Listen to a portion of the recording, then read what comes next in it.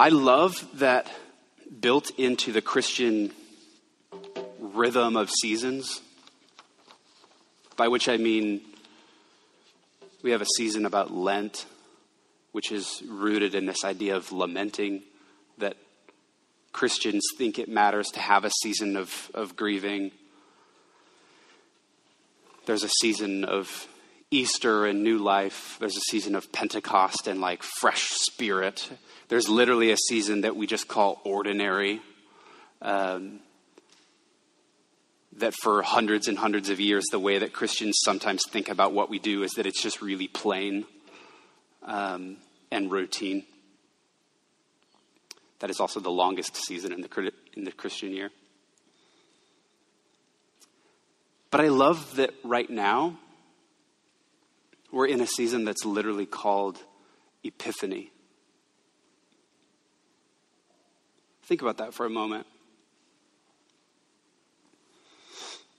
Like all of the other seasons, it's rooted in a couple of Bible stories. The story of the Magi visiting Jesus, the story of Jesus' baptism. These are Epiphany stories. They're stories of realizations. Oh, wow. Aha moments. But nothing in the Christian year, in the Christian rhythm, is meant to stay at that surface level. Oh, this is about the Magi. There is an invitation for us to be surprised. And how poetic that we're here meeting in a new year, a new decade. If you have seen any of the news, the United Methodist Church is going through changes. You know, I think it's a big deal when all of a sudden I see it on like my morning news that I watch. News of what is going to change in the United Methodist Church. News of that broke so fast that most of us, the district superintendents, heard about it before we even got like press releases. Seeing as this is the first Sunday of the month, we're going to have a Pizza with the Pastor gathering after this. We'll have some pizza. We'll hang out and we'll talk for a little bit. That'll be a great time if you have any questions, you want to talk about what's going on in the United Methodist Church. We've got a handful of resources. We can engage in a conversation about that. But I had already prepared a message about being surprised and about being open to changes. And lo and behold, I find it interesting that we have this season called Epiphany. Right at the beginning of the church year, because if I know anything about Christians and churches, it's that we love change. God, we love being surprised. We love it when things don't follow the right order of events. Oh, we love it so much. No, not in no way. We want the Christian season of frustration and order. Where's that Christian season? Where everything moves sequentially and in accord with how we need it to unfold.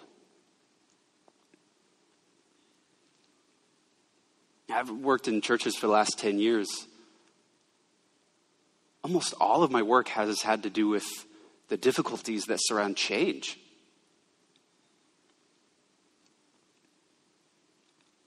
And it's not just at an institutional level, what happens in this building or in our denomination. It's in your own lives. I often just smile at the irony of conversations where longtime church members find it difficult to talk about how their physical building, like this church, might change, while they're also moving out of their longtime home. How we'll talk about we can't get rid of this. and you're not sure if we're talking about the pews or the hutch that your great grandma gave you. You're like, well, where are we going to put it? And if you've been in that situation before, you've thought well, my kids don't want to deal with it. And sometimes we think the same way about the church. Let them deal with it. We don't like change. And yet, the most consistent thing that Jesus talks about, change. Think about the metaphors and the parables that Jesus uses. The way that Jesus talks about God, the way that God is existing among us, the way that Jesus talks about what the kingdom, by which Jesus means the reality of life with God, is like. He says it's like seeds growing, things being buried down deep and then breaking forth. These are all about growth, development, change. And if it's not, it's about being surprised, caught off guard, letting go of what you thought you couldn't let go of. Time and time again, Jesus is subverting all of the comforts that we're starting with and inviting us into a kingdom that is based on the reality of being able to live within these changes and surprises. And yet the church continues on. We don't like change much. I was talking with a friend who reminded me that the two most common things that church leaders talk about outside of the 10 o'clock to 11 o'clock window on a Sunday morning, attendance and money. What's our attendance like? What are our financials like? If you've ever served on a church committee, you know those are the pressing issues that we face. I'm talking with my friend, and the thing that we're lamenting is that the church, who is so deeply rooted in these metaphors, in these parables, in these teachings of Jesus about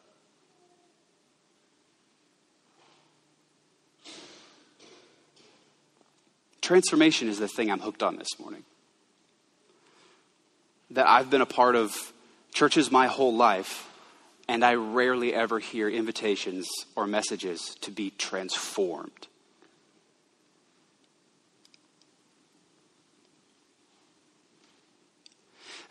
Maybe to expand our conversation a little bit, I can offer two helpful words here. When the Bible talks about transformation, these altogether consciousness altering moments or seasons, two words are often used. The first is the Greek word metanoia. Metanoia. Metanoia. It literally means beyond mind. When I think about the word metanoia, which is what's used for transformation, I think about the poem Just Beyond Yourself by David White. David White says, just beyond yourself. It's where you need to be. Just beyond yourself. Just beyond yourself. It's where you need to be. Half a step into self-forgetting. All of the things you think this is how it has to work. Just beyond yourself. It's where you need to be. Half a step into self-forgetting. And the rest of the movement, the rest of the step, restored by what you'll meet when you take that half step. Metanoia, transformation. I think of it as just taking the smallest step beyond yourself. Literally, again, in Greek, the word beyond your mind. Beyond the way that you think this is how it works, this is how things move, this is how things happen. In ancient Greek philosophy and in the Bible, when they talk about transformation, it's not a mutation. It's people that are able to go beyond themselves.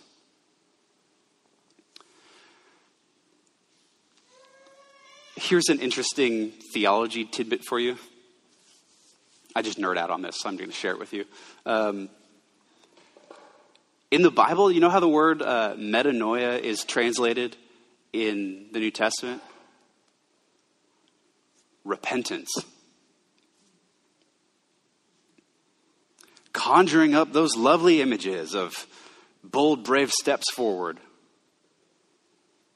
Now we hear that word repentance, we think of what? Guilt, shame, sorrow, sinfulness. Think about the twist that this provides, though. Jesus is walking around saying, behold, there is a new reality that we're entering into, the reigning kingdom of God. So repent, which is the bad translation of metanoia. And should probably say something like, so take a step beyond yourself. If you want to be a part of what God is doing in this world, you're going to have to take even that half step. That changes the message significantly. In Greek philosophy, metanoia always travels in company with something called kairos. If you were with us maybe a month ago, our friend Rev. Izzy Alvaran, who works for the Reconciling Ministries with the United Methodist Church, used this word multiple times, kairos, to describe a specific moment. Izzy would say it's the God moment, it's God time.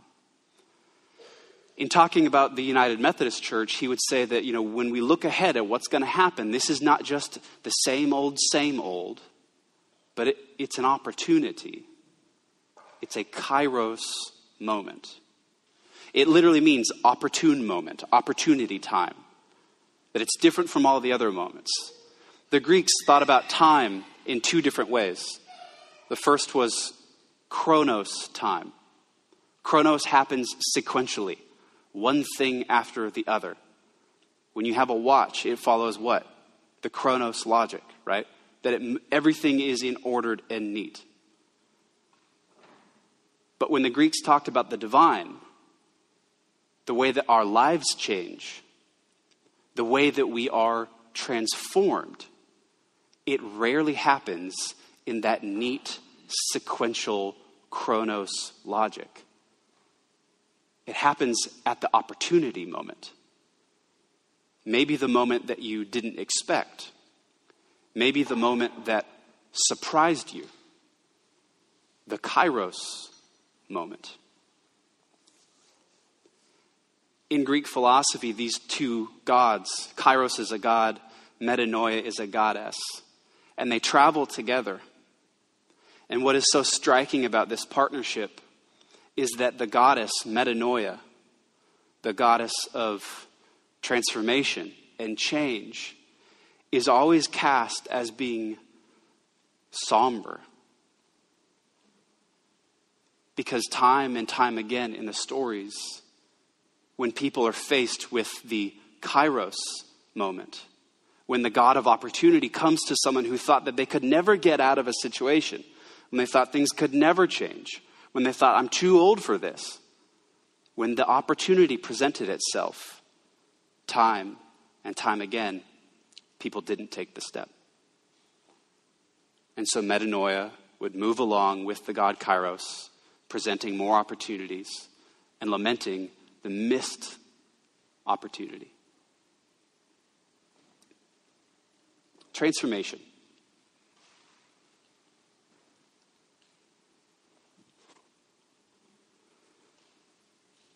It's one thing to talk so eloquently about, oh boy, I would love to be changed. I'd love for the things to feel vital. I'd love to be really supportive of new things.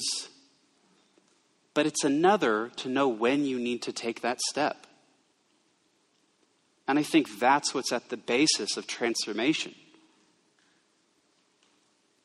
If you look at metanoia and kairos together, I think you see a fuller picture of what we mean by transformation in the ways of Jesus.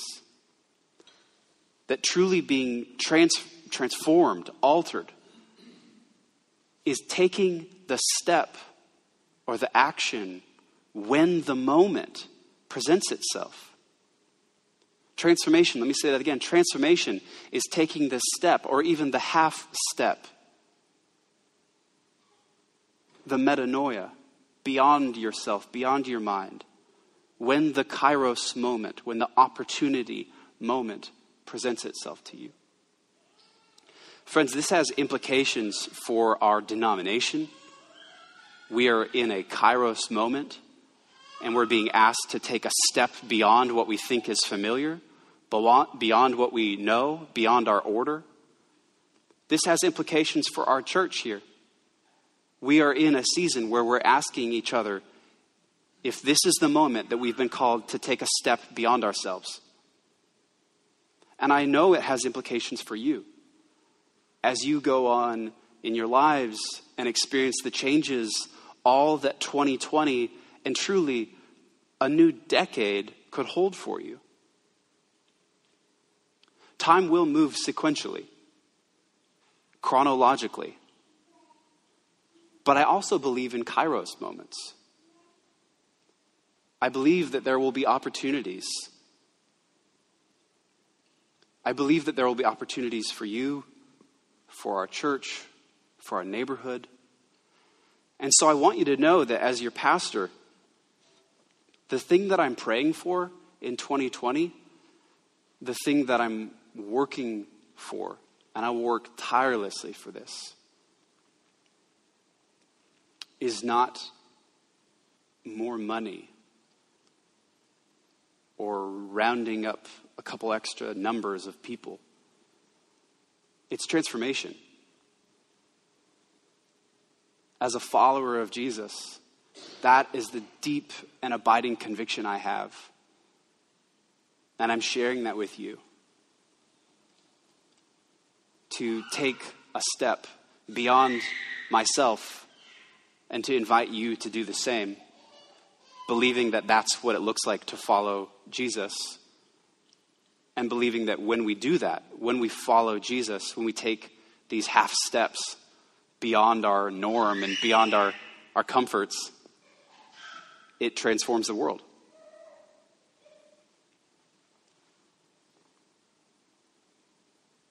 Maybe I'll just simply close by saying this, since it is Epiphany.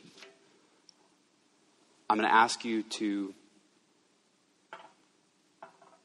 be prepared to be surprised.